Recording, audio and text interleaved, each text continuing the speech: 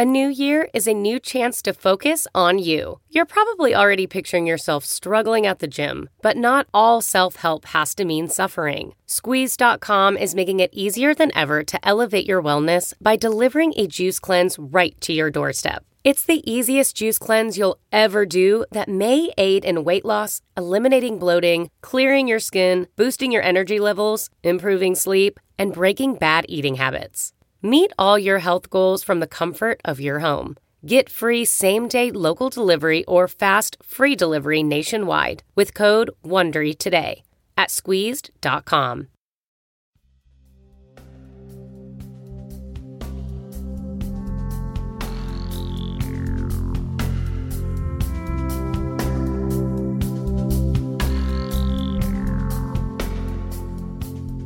Hi, and welcome to Mind Rolling Podcast. I'm Raghu Marcus, and I've got my partner here, David Silver. Hi, David. Hi, Raghu. And, David was giving me a hard time because I do a lot of the organizing of guests, and he was like, how come you just got all these men that you get on? What about some women? We have to have some women. I mean, we have had some great women. So it came to my mind that he's correct and politically correct as he always is. and so Mirabai Starr, who is an old friend, and we spend time together when I visit Taos, which is frequently, like every year, 1 or 2 times. And so welcome, Mirabai Starr. Oh, thank you, Raghu. I'm so excited that I get to be your token woman. Yeah. No, we've had a few. We've had Sultra Malioni, which is great, and we've had Mirabai Bush, and we've had Judith Orloff, and we've had not enough. We need more. All right. I love all those women, by the way. Yes. Now Mirabai goes around the country, and she does retreats and workshops, and is the author of many wonderful books, and the current one, Mirabai, is God of Love. Is that correct? It's actually not the most recent, but it's definitely the one that continues to get the most attention for a couple of reasons. Yeah, God of Love. What are those reasons? I want to know. Already. I think that God of Love is touching people who understand that all religions and spiritual traditions are kind of singing the same song of love. And it's especially, I think, reaching people who consider themselves to be spiritual but not religious. Perfect. We always... So I want to talk a little further about that. We should say, Raghu, that yes. Mirabai teaches philosophy and world religion at the University of New Mexico, Taos, and is a remarkable, sort of fusion of academia, or at least study, and heartfelt, direct experience communications. And I repeat it. We're really pleased that you're doing this with us, because some of the things that you've gone into in detail are things that we like to talk about. And you used the expression that you were spiritually promiscuous, which I love that expression for many reasons. And I wanted to start with that, really, because one of the things, let me say, is that the New York Times and other papers recently have been publishing articles which I think are true in essence, but they give the wrong impression. They say that most young people in America are just simply not interested in religion. And then they don't go on to say that many of us are spiritually fascinated and gripped, but we don't necessarily go to church, synagogue, and everything. Your work is a real sort of amazing sort of connective tissue between those that have followed spiritual paths, Eastern, not Eastern, and the traditional Abrahamic religions. And I love the fact that you've made that part of your life so as not to just dismiss the original essence of those practices. And, exactly. I love that, because you just really then transcend this division, not only the division between religion and non-religion, but the distinction between organized religion and heart-based devotional practice. So could you tell us a little bit about, how that started and where you started in your transformation. Raghu, rightly so, likes our guests to talk about the sort of incipient, what happened, when, where, why. The wake up, those transformers when you were a kid, and you have a great, fascinating story with your parents and so on. So tell us a little bit about that. Oh, thank you. Well, Ram Dass happened really, as for so many of us. The difference between my Ram Dass story and maybe the story of many others is that I was a child when I encountered Ram Dass, and so what happened was that my parents were kind of upper middle class New York Jews living in suburban Long Island. During the Vietnam War, they became very active in the peace movement. And during that same time, my older brother, Matty, died of a brain tumor. He was 10 years old. Oh. I was 7. My sister was 4, and my my little brother was newborn. And as catastrophic experiences often do, that experience seemed to catapult my parents out of any last remaining shred of complacency in their middle American life, and that plus what was going on in the culture. And they uprooted us, and we went on this kind of odyssey. And this was 1972. So they had Be Here Now had just recently come out and had really touched them and contributed to lighting their world on fire, I think. And we traveled for a year, living in Mexico and the Yucatan before it was developed, living in a remote area of the jungle on the beach. And we ended up in the mountains of northern New Mexico in Taos. And Taos at that time was a real crossroads for many different religious and spiritual traditions, as it actually has been for 1,000 years for the tribal peoples of this area. It was a place, Taos was a place where everybody would meet and kind of drop their ancestral animosities and engage in trade and ritual and religious ceremonies where all of the divisions between people were set aside. So anyway, during the 60s and 70s, Taos was a real meeting place for Eastern traditions. A lot of Buddhist teachers and Hindu teachers would come here. And a lot of that happened around the Lama Foundation, which is, of course, the place where Ram Dass created Be Here Now in the early 70s when he first came. I mean, in the late 60s, early 70s, when he first came back from India, Lama was a place where it was kind of the crucible for a lot of what was happening in his teachings. So Lama ran this little hippie free school. I mean, my parents were part now at this point of the counterculture, living communally.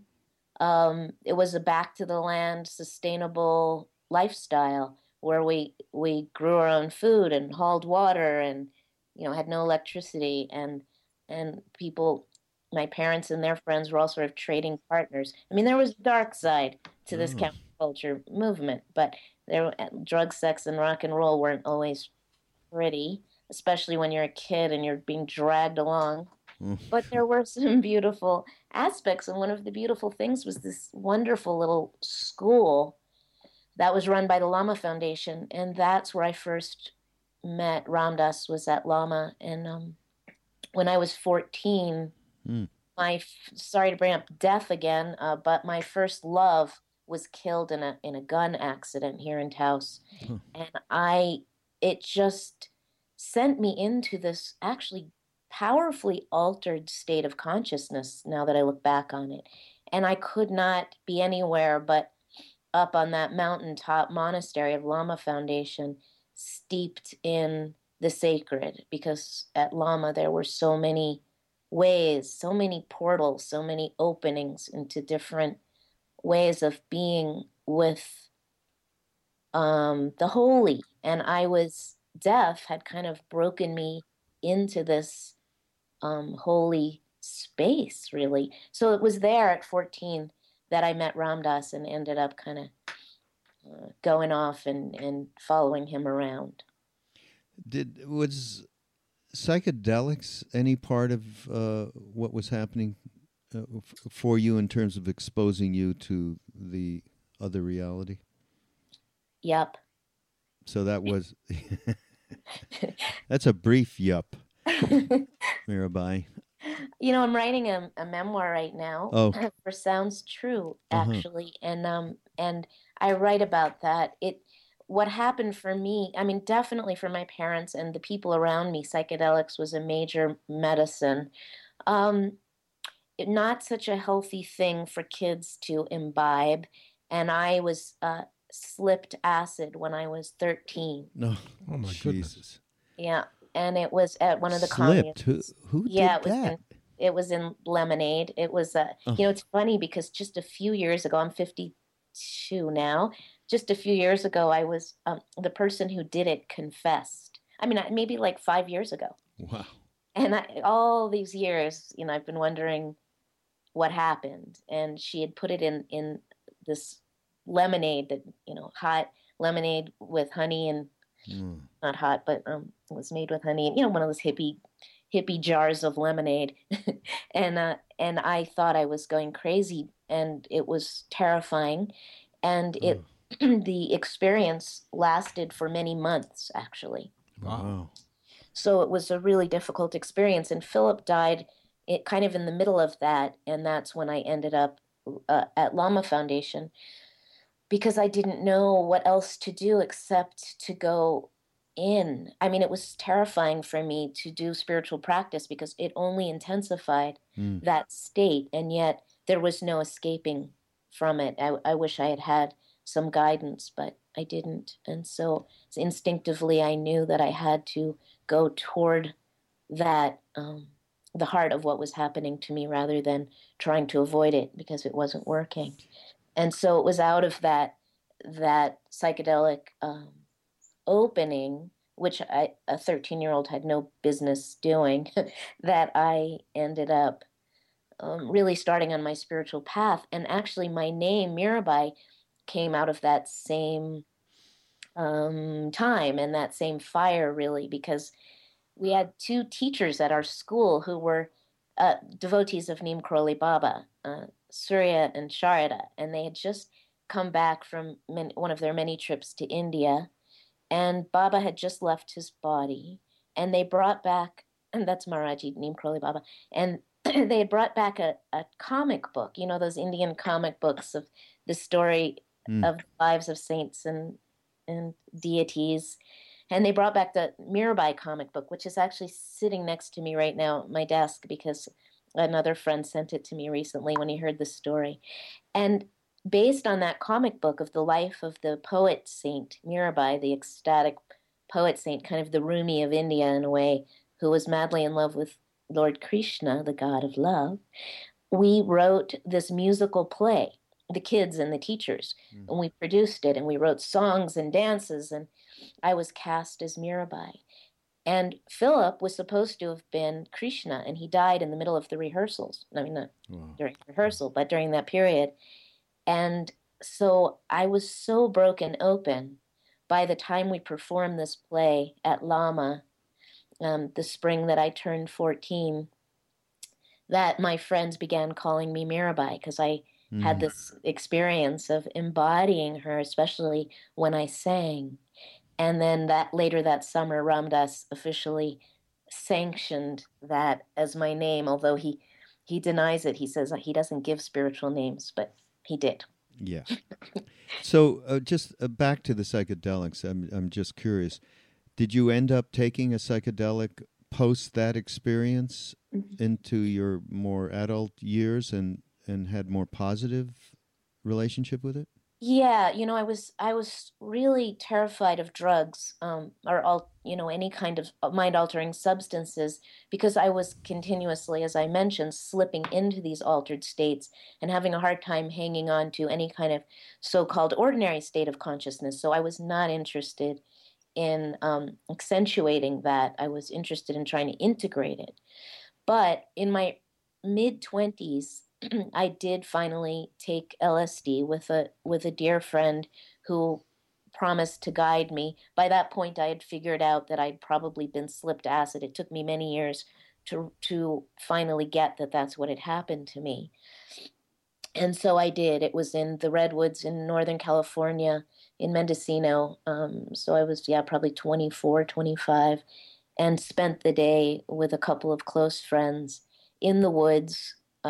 And it was very beautiful and very delicious and very healing. Mm. Listen to great music and just was able to, in many ways, integrate what had happened to me. Mm. So that was very freeing. Oh, that's great. Yeah, I wanted to quote something that you said. You said all religions melt in the fire, or all religious differences, melt in the fire of devotion. Now, let's talk about the words fire of devotion, particularly in light of what you just told us about your 14-year-old experience. On reflection, the fact that you were able to bring that to a healing position or healing dynamic in your mid-20s, I know one doesn't have regrets about things in life. It's pointless. But do you think that extraordinarily disorienting and frightening experience you had as a small, really, to me, 14 is obviously a child, even though you're clearly advanced child, but do you think that led you in a way that maybe you wouldn't have been led if you hadn't had to deal with what to do after that intense disorientation? Yes, I definitely do, David.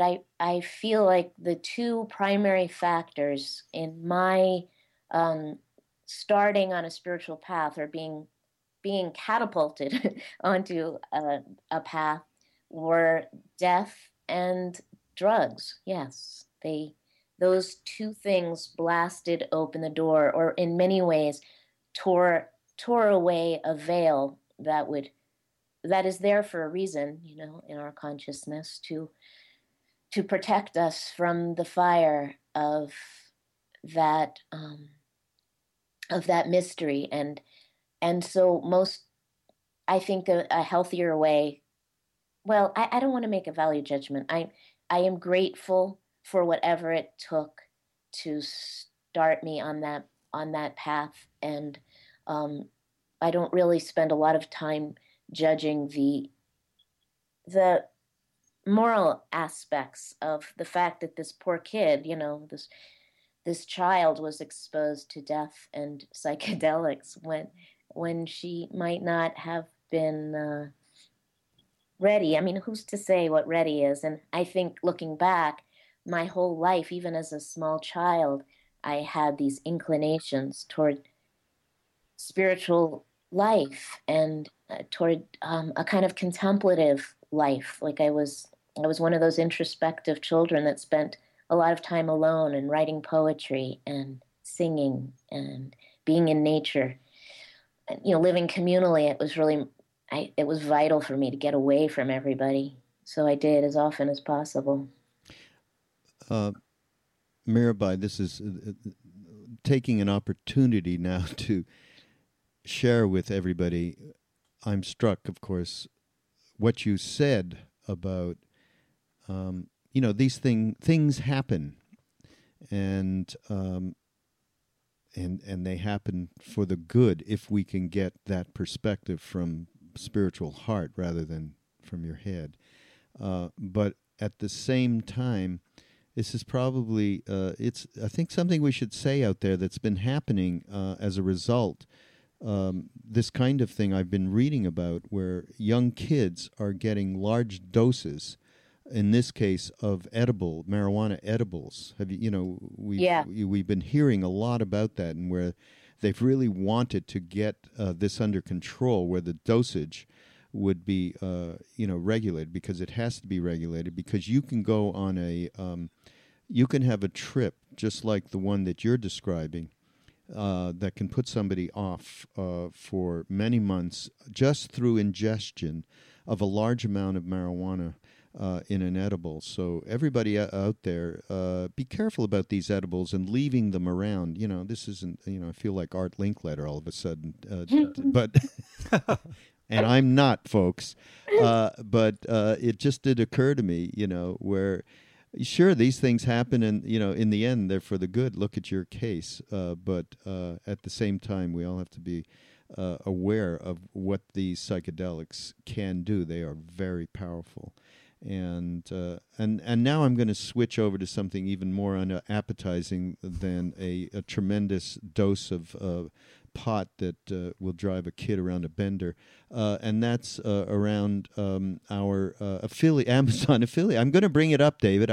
We warned Mirabai, by the way, before we got on here, and said you're going to hear this terrible pitch to support mindrollingpodcast.com or Mindrolling Podcast by going there and linking up with our Amazon. And in this case, Mirabai has a plethora of different books that are all, one after the other, fabulous. And I want to talk about one in particular, but this God of Love is very much on our radar because it is all about the unity of all of the mystic traditions and how they all speak the same. And of course, as Mirabai knows, this Neem Karoli Baba, who is our guru, when we were in India and with Ram Dass, there wasn't a day that went by that he didn't poke his finger up and go sub-ek. It's all one. So this book is absolutely a reflection of that.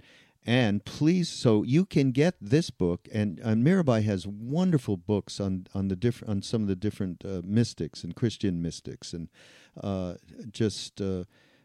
that would really enhance your bookshelf. So go to mindrollingpodcast.com and bookmark our Amazon link, which is the affiliate link that allows a small percentage of everything you buy from Amazon to help support Mindrolling Podcast. And so please do that, and please go there. And once Mirabai, is it mirabaistarr.com where they can find everything? So go to MirabaisTarr, that's 2 R's.com, and go there and peruse all of what Mirabai has to offer. And you can also visit with her and attend retreats that she does around the country. So, and you can also, Mirabai, I bet some of your books have you done spoken readings of them for Audible? No, not for Audible yet. I really need to do that because people ask me all the time to record. Absolutely. People, they love to just put the thing on, on a smart device, on a tablet or a phone, and travel with it. So you've got to do that, and people out there, there's tons of great books on Audible, and you can use that link as well, and we get some shekels from them too for you to get a free membership. So go do that. And Dave, you're not wearing one of our T-shirts, but we have wonderful Mind Rolling T-shirts that we've just gotten a whole new batch in. Or just go and donate and help us out. So that's it. Okay, I did it this time, David. Well, you do it with a lot more equanimity than I did it, because people have written to me and said you got kind of angry. Yeah, that's when we got some money. And we got the money then. When I yelled at people and said, it's paltry, this stuff you're doing. Do it for us. I've never heard such, it was extravagant kind of whining that David did, Mirabai. Yes. That was just fabulous. But it was extremely embarrassing when I listened to it. So, but it worked, and people did it. But we're not doing that again, because it's kind of annoying for people to hear me ranting. Yes. But so let's get back to Mirabai Starr, our star here. I'm fascinated. The very first mystical thing I ever read was St. John of the Cross. Really? Yeah, absolutely, yeah. And I was not 14, but I was about 17 at the time, and was just taken by the pure poetry of it, and was amazed at the revelation of it, because I was such a non-believer. And I see that you've done new translations of St. John of the Cross and St. Teresa of Avila and Julian of Norwich. And if you guys out there haven't heard of these people, which many won't have, I think, check it out, and check out Mirabai's translations, because they're new and fresh and very special and poetic. And when a poet translates, or a mystical poet translates a mystical poet, you're going to get something different. It's like Gary Snyder's translations and so forth that are just so incredibly evocative. I wanted to ask you and get more deeply into the correlations between the mystical expression of these Christian saints and of the people that we talk about all the time, from Ramdas to Sultra Malioni to, incredible interpreters of esoteric practices. I wanted to ask you about your experience in doing this. In other words, not just translating, but the way these, particularly John of the Cross, for me, just sort of came to you and you realized, oh my goodness, this is amazing. So can we go to that for a minute or two? Yeah, thank you for your question, David. And I can tell that you really get what I do, and that's you too, Raghu. But it's very refreshing for me when I can tell that people are connecting with the heart of what it is that I love. And really to go back for a moment to Maharaji and the expression sub ek, all is one. My connection with the Christian mystics came through Maharaji, which is why I dedicate God of Love to him. And this is a book about, the subtitle of God of Love is A Guide to the Heart of Judaism, Christianity, and Islam. So what does that have to do with Maharaji, Neem Karoli Baba, and India, and Hinduism, and Bhakti Yoga? Everything.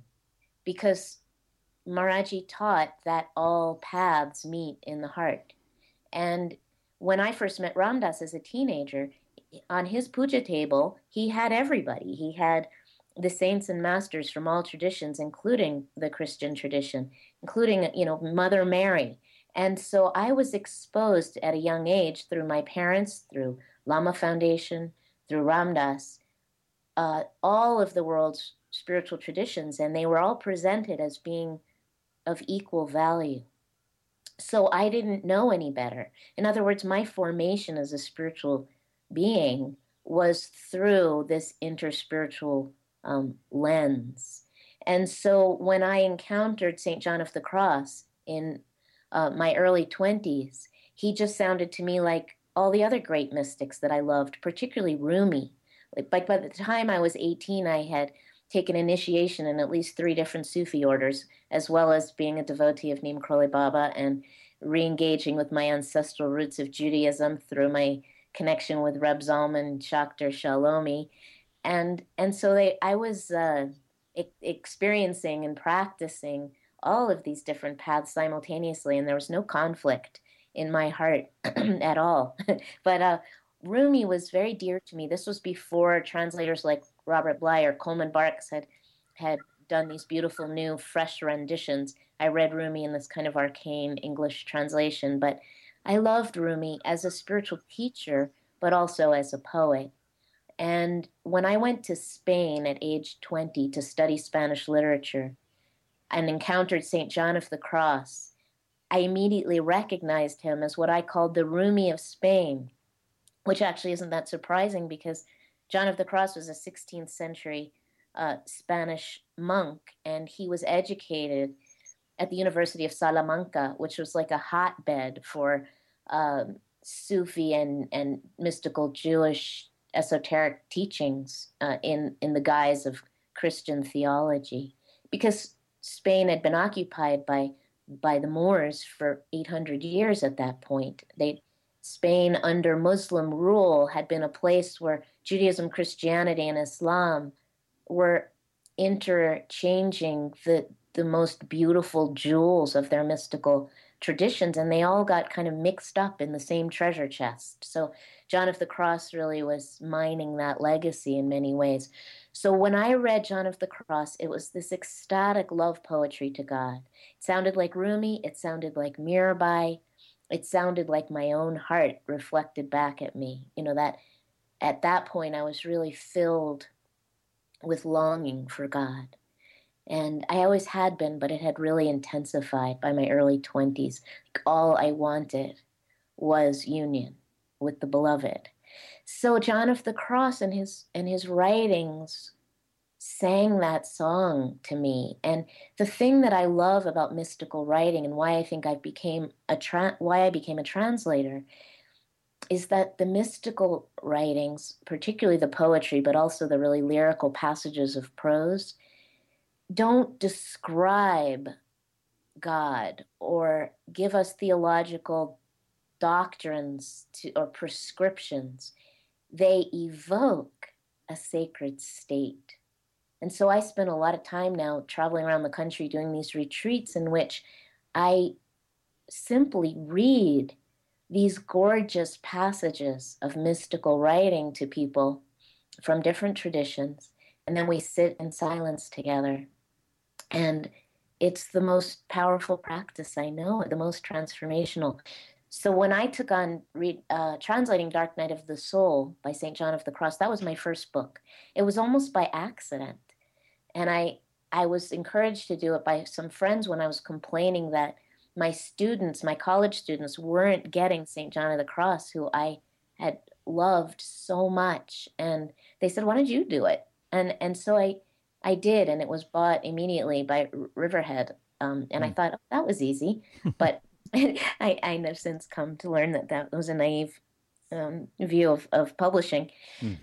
But after that, all my other books were invitations to do these different translations. And I found myself in this niche of being the translator of the Christian mystics as a Jewish hippie kid who is a devotee of Neem Karoli Baba and something of a Sufi and really a pagan. I'm not even sure I believe in God, by the way. Huh? What do you mean? My entire life is dedicated to the sacred, and I feel it in every cell of my body. But sometimes I have trouble buying into the notion of a personified being called God. And that partly it's probably because of the way I grew up, the part that I didn't mention is that my parents were completely iconoclastic Jews who really rejected organized religion, institutionalized religion in any form, on the grounds that religion is responsible for most of the suffering on this planet, both historically and currently. And they were right in so many ways, but they threw out the mystical baby with the bathwater of institutionalized religion, and I have reclaimed that baby. But I still have this indoctrination from my parents that religious ideology anyway is dangerous. And so it's with some embarrassment that I even use the G word, and yet as I say, all my life I've been passionately devoted to a God that I don't necessarily believe in. Well, it's a little bit of nomenclature, no? That's right. I mean, Semantics, I yeah. feel the same way about, and all the way to love. Like, love, that's a term that is absolutely banal and doesn't translate at all the fullness of what, for instance, what is unconditional love? I was fortunate to have the direct experience of it with somebody who was completely beyond dualism. And when I relate that, and people ask me about that experience, physically being with this kind of a being, Neem Karoli Baba, all those words fall to the side. I can't really express what that, feeling, what it is, what that experience is, except in one way. And this is the way I've been, when people do ask me, about this these days. And it's about, there's a guy named Larry Brilliant. I tell this story many, many times that you know who he is, and many people out there know Larry's done a lot of great work in this world, social action. And he describes being with Maharaji with a group of Westerners, and he said, well, Maharaji loved me. I expected that. That's what a saint or a siddha is supposed to do.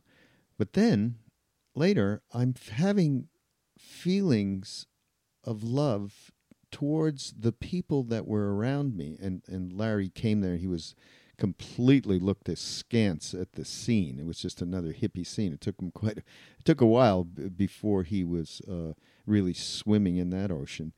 And that really, so that's something we all experience, if not on a daily basis, at least from time to time, the kind of bonding and connectivity beyond mental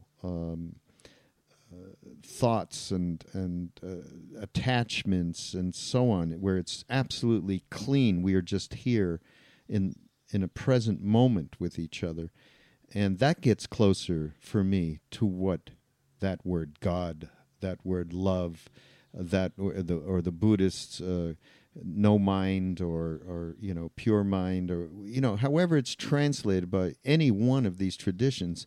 Each way it's translated is banal, and it doesn't really give you a true picture. So I'm completely with you, Mirabai, on this one. You say, beautiful. Mirabai, just one thing that really impressed me was that you were saying, in light of what Raghu just said, that you're not attempting to homogenize this. You're not attempting to say it's all the same, it's all exactly the same, you might as well be one thing or the other. No, they're exquisitely different. We know that. But that's one of the great paradoxes of the sacred realm, that things can be different and exactly the same at the same time. And you have been a great proponent and articulator of that. It's very difficult, at least it has been for me, to see that richness at the same time as saying, well, Muhammad and Abraham and Jesus Christ and His Holiness, the Dalai Lama, are all saying the same thing, because that can put people off and say, well, so what? I mean, they're all saying the same thing, get rid of them all. You've done a great job, I think, in doing that. It's really a difficult road to ride in a way, isn't it? To be able to say, well, it's very different, but it's the same loving awareness underneath it all. Yes? Mm-hmm. Yes. Oh, you're both so good at this. Beautiful, beautiful. Yeah, I had one of those shower epiphanies once when I was trying to figure out how to convey that. And I realized that I'm not trying to tell people that all religions are one, because, as you say, they are exquisitely different. But what I am saying is that at the core, at the heart of all true religious traditions, they are calling us into oneness. So all the religions themselves are calling us into a place where we recognize our essential interconnectedness with all that is. And that's where, Raghu, as you say, we just kind of rest in the present moment. And in that present place, so that I'm not interested in getting away from this world. I'm interested in pouring myself into the heart of this world and into the heart of this moment, where it turns out there's only one of us. There is only one vast web of mutuality, as Martin Luther King said. And that's where I feel most awake. And that's where I feel what is closest to what might be called love. But it's, as you say, it's not a dualistic state. And as you say, David, it's all about paradox. So I'm fascinated by the paradox in my own spiritual experience of holding in the same being, myself, this passionately devotional nature. I'm Mirabai. The lover-beloved metaphor really speaks to me. And Bhakti Yoga is such a natural path for me, the path of devotion to the beloved. But I'm also equally drawn to that non-dual state of resting in that undifferentiated, I don't know what the Buddhists would call no self, where I go in deep states of meditation, and it's the most delicious kind of state I know. And they are not mutually exclusive to me. To be a devotional being and to be someone who's drawn to resting or abiding in that non-dual state.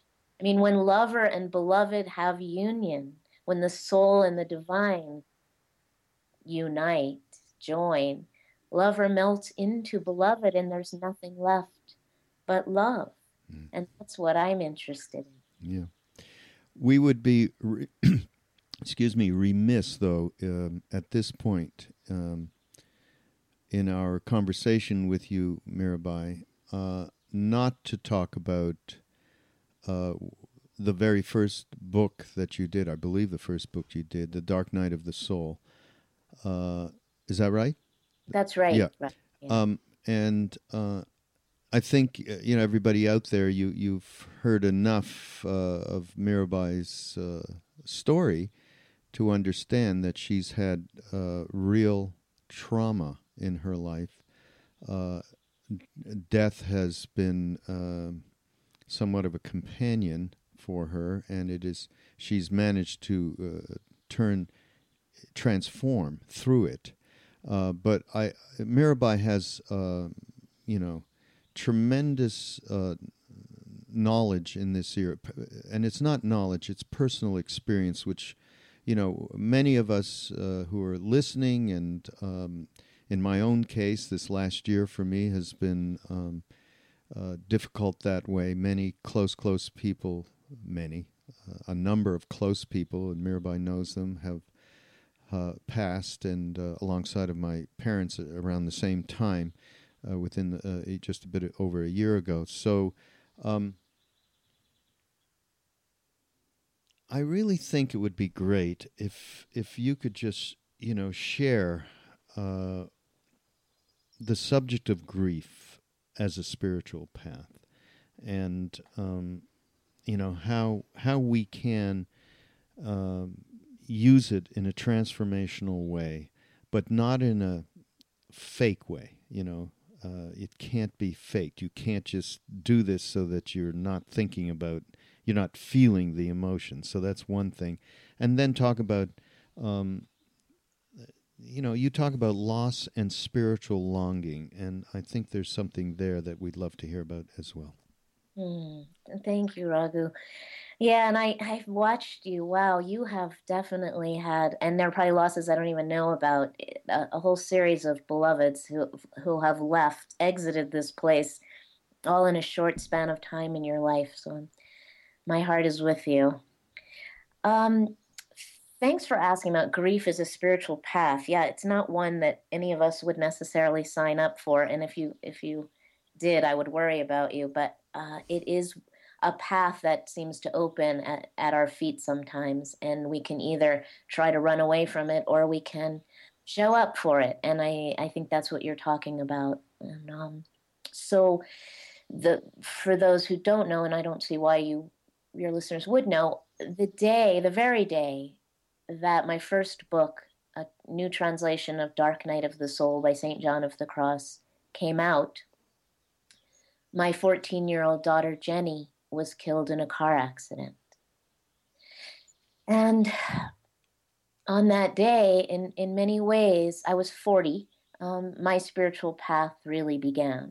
I mean, I had been on what I thought was a serious spiritual path, as you now know, since I was 14 at that point, but it began in a new way, and it began with everything I had ever known about the spiritual life going up in flames and disintegrating and unraveling, really. So that all of the props that I hadn't even noticed I had built under myself to support my understanding of the spiritual life came tumbling down and were gone. And the coinciding of the teachings of the Dark Night of the Soul with the cataclysmic experience of losing a child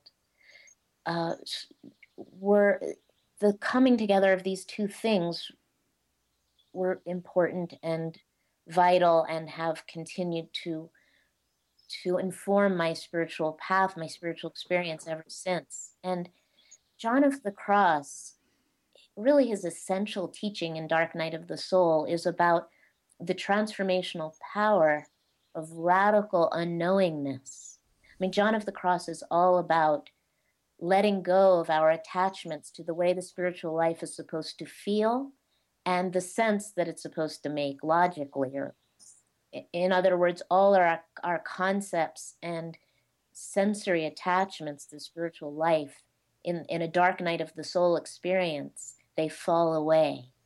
So Dark Night of the Soul isn't about having a difficult divorce or even navigating the death of someone we love, although those external circumstances can certainly be the occasion for a Dark Night of the Soul, but it's a deeply private experience. It's a spiritual crisis, the Dark Night of the Soul, when what we used to rely upon to experience the sacred, the divine, doesn't anymore. and were plunged into a state of emptiness and knowing nothing. And so, yeah, it didn't escape me that that was what was happening to me in the wake of my daughter's death. I mean, she was 14, so she was still very much the center of my daily life, and it was like the center was gone, and everything I had ever learned made no sense anymore. So the path of not knowingness became my path. And I guess, years of mindfulness meditation practice came in handy in the sense that at least I had a taste of knowing nothing and knew that that was all right, and knew that I could rest in the mystery, and that was exactly where I needed to go. And so I did. I went there. And talk a little bit about how are you connecting this kind of loss with spiritual longing? Yes, thank you, Raghu. The mystics, especially the Christian mystics that I've been translating and hanging out with and having darshan with all these years, and the Sufi mystics too, speak so much about longing for God, that kind of fire of I have to be with you, beloved, or I will die. Mirabai too, my namesake, spoke in those passionate terms, and the fire of that longing was very familiar to me, uh, especially as a teenager losing my boyfriend, my first love. I really felt that longing for my beloved was just visceral. It was in every cell of my body, and I couldn't have him because he was dead. And so that longing was very familiar to me. And so as time went on, following Jenny's death, by the way, I had been already contracted by Riverhead to translate St. Teresa of Avila when Jenny died. And so they very compassionately, my editor there, Amy Hertz, said, if you need to break this contract because you just lost a child, we will do so, and we understand. And I thought about it, and I realized that translating a mystic during this time was not only um, possible, but it was the only thing I could do. In other words, I became pretty much non-functional in the world. But the first year following Jenny's death, I translated The Interior Castle by St. Teresa of Avila, and that became my refuge. What I decided early on that I would turn to my ancestral tradition of Judaism, among many other traditions, to look for some container to hold this impossible thing that had happened. And Judaism has this 1 year ritual mourning cycle, grieving mourning cycle, and I decided to do that. And part of that commitment is to disengage from the world to the extent that you possibly can. So I really just stayed in my little cave. I took over Jenny's bedroom and made it into my office and engaged in this translation, which was really darshan, that is hanging out at the feet of the guru, with St. Teresa of Avila, who really guided me. But so over the course of the next few years, I started teaching the mystics, and the connection between the teachings of the mystics and the path of grief and loss. And you're right, Raghu, the main point of connection is that the mystics speak about this in fire of longing for God. And I recognized that longing resembled very closely the fire of my grief and my longing for my beloved child and all the other beloveds I have lost along the way. They were all there in, in the same flame of longing for God, that those states were almost identical. And the mystics speak of them so beautifully. And so it was from that experience of tragic loss of a child that I was able to find in the teachings of the mystics the medicine that I needed. And it turns out that other people could drink from, to not only survive what happens when we lose people and other kinds of losses.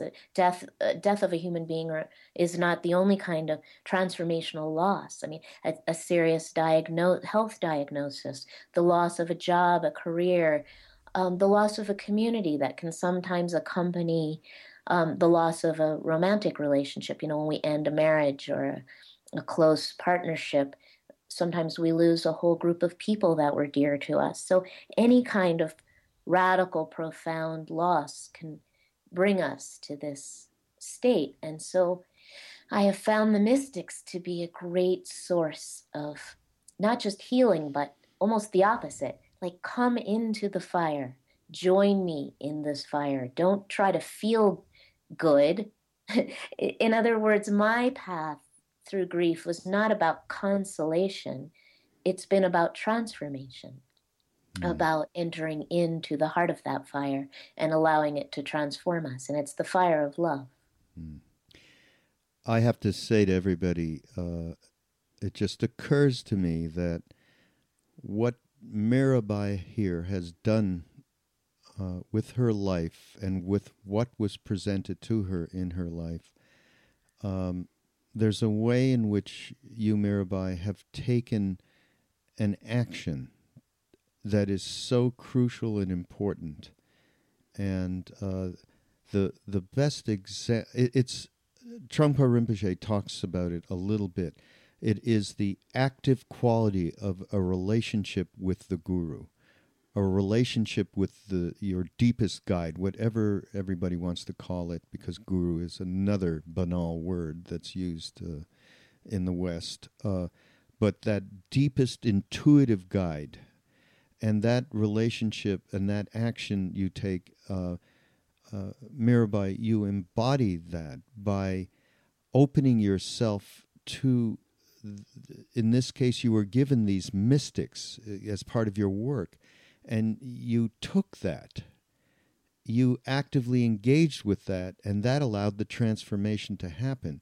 Many people get so stunted by these events that it's very difficult for them to take an action that will allow transformation to happen. And of course, I use this example all the time, and everybody out there, you're going to hear this story again, but there was a moment when Ram Dass in India was so exasperated by all the Westerners who were just clinging to him, and he just was angry, and he went and he was literally in tears with Neem Karoli Baba, with Maharaji.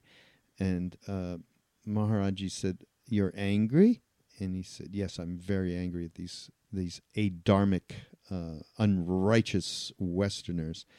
And Maharaji called for a glass of warm milk. He said, I will give you this warm milk, but you have to drink it. So in this case, in your life, you drank from that glass of warm milk from the Guru in this manifestation through the mystics, and even with this tremendous loss, transformed your life. You're a great example, Mirabai, for people, and we really appreciate you being with us today. Thank you, Raghu. I think there are lots of us who intuitively know to do that, and many of your listeners have done that same kind of leaning into it. And so I bow to all of you. Yes, absolutely. Nevertheless, it's extremely useful, and I hate to use such a word like that, useful, but to hear the fact that in extremis, you transcended it despite, I'm sure, enormous emotional power. To me, I mean, I think it's one of the single most crucial challenges in everyone's life. I mean, everyone loses something sometime, and we all lose ourselves eventually, but there aren't that many. Well, let's not be judgmental. I need a beautiful, touching, sincere, and as you said before, not consolation. It is consolation ultimately, but it's not seeking consolation. It is using the mystical connection, the divine mystical connection, however one sees that particular shape of experience, to help others deal with what seems like such a finality and such a darn difficult thing to get over. And, that is not grief counseling. It's really the articulation of transformation and the possibility and potential of utilizing what seems to be devastating experience. And more important than I can think of almost anything. Offhand, I can think of nothing, certainly in my life, that I need more than that teaching. So, on behalf of our listeners and Rag and myself, I'm very touched and moved by this because I didn't know the details of this, all of them. And I really don't want to ask you any more questions. I just want to really sincerely thank you for talking to us. And talk about sincerely here. We sincerely want you all to consider getting one of Mirabai's books, okay? And not just because of our David and I have vast self-interest here, because we want you to go to mindrollingpodcast.com and hit the old Amazon button, but because you can hear, as you've listened, and you can hear in Mirabai a true sincerity and so much to offer to everybody, her experience, through her books and through these translated books. We'll have to have you on again, and we can do some readings, Mirabai, because we love those mystics. And please do that for us. Yes, absolutely. Oh, I love that. Thank you. So thanks again, Mirabai. So mirabaistarr.com. Go over there and check out what Mirabai's up to, and then come to mindrollingpodcast.com and check out what we got going over there with David and his blogs and everything else he's forgetting to put up lately. Laziness. Check out Mirabai's YouTube interview from New Mexico on the subject of God is Love, but it also there's tons of stuff in there about some of the trials and tribulations of being an author. I was particularly struck by the fact that you worked for years on an interfaith book, and then the editor said, well, this is great, it's wonderful, but I want to know about you. I want to know about your stories. I want to know about your experience, and you talk about that. And I really advise people to listen and watch that interview, because it's very enlightening, really. So thank you, Mirabai. Thank you. And we'll talk again. Bye-bye, everyone out there, and we'll see you next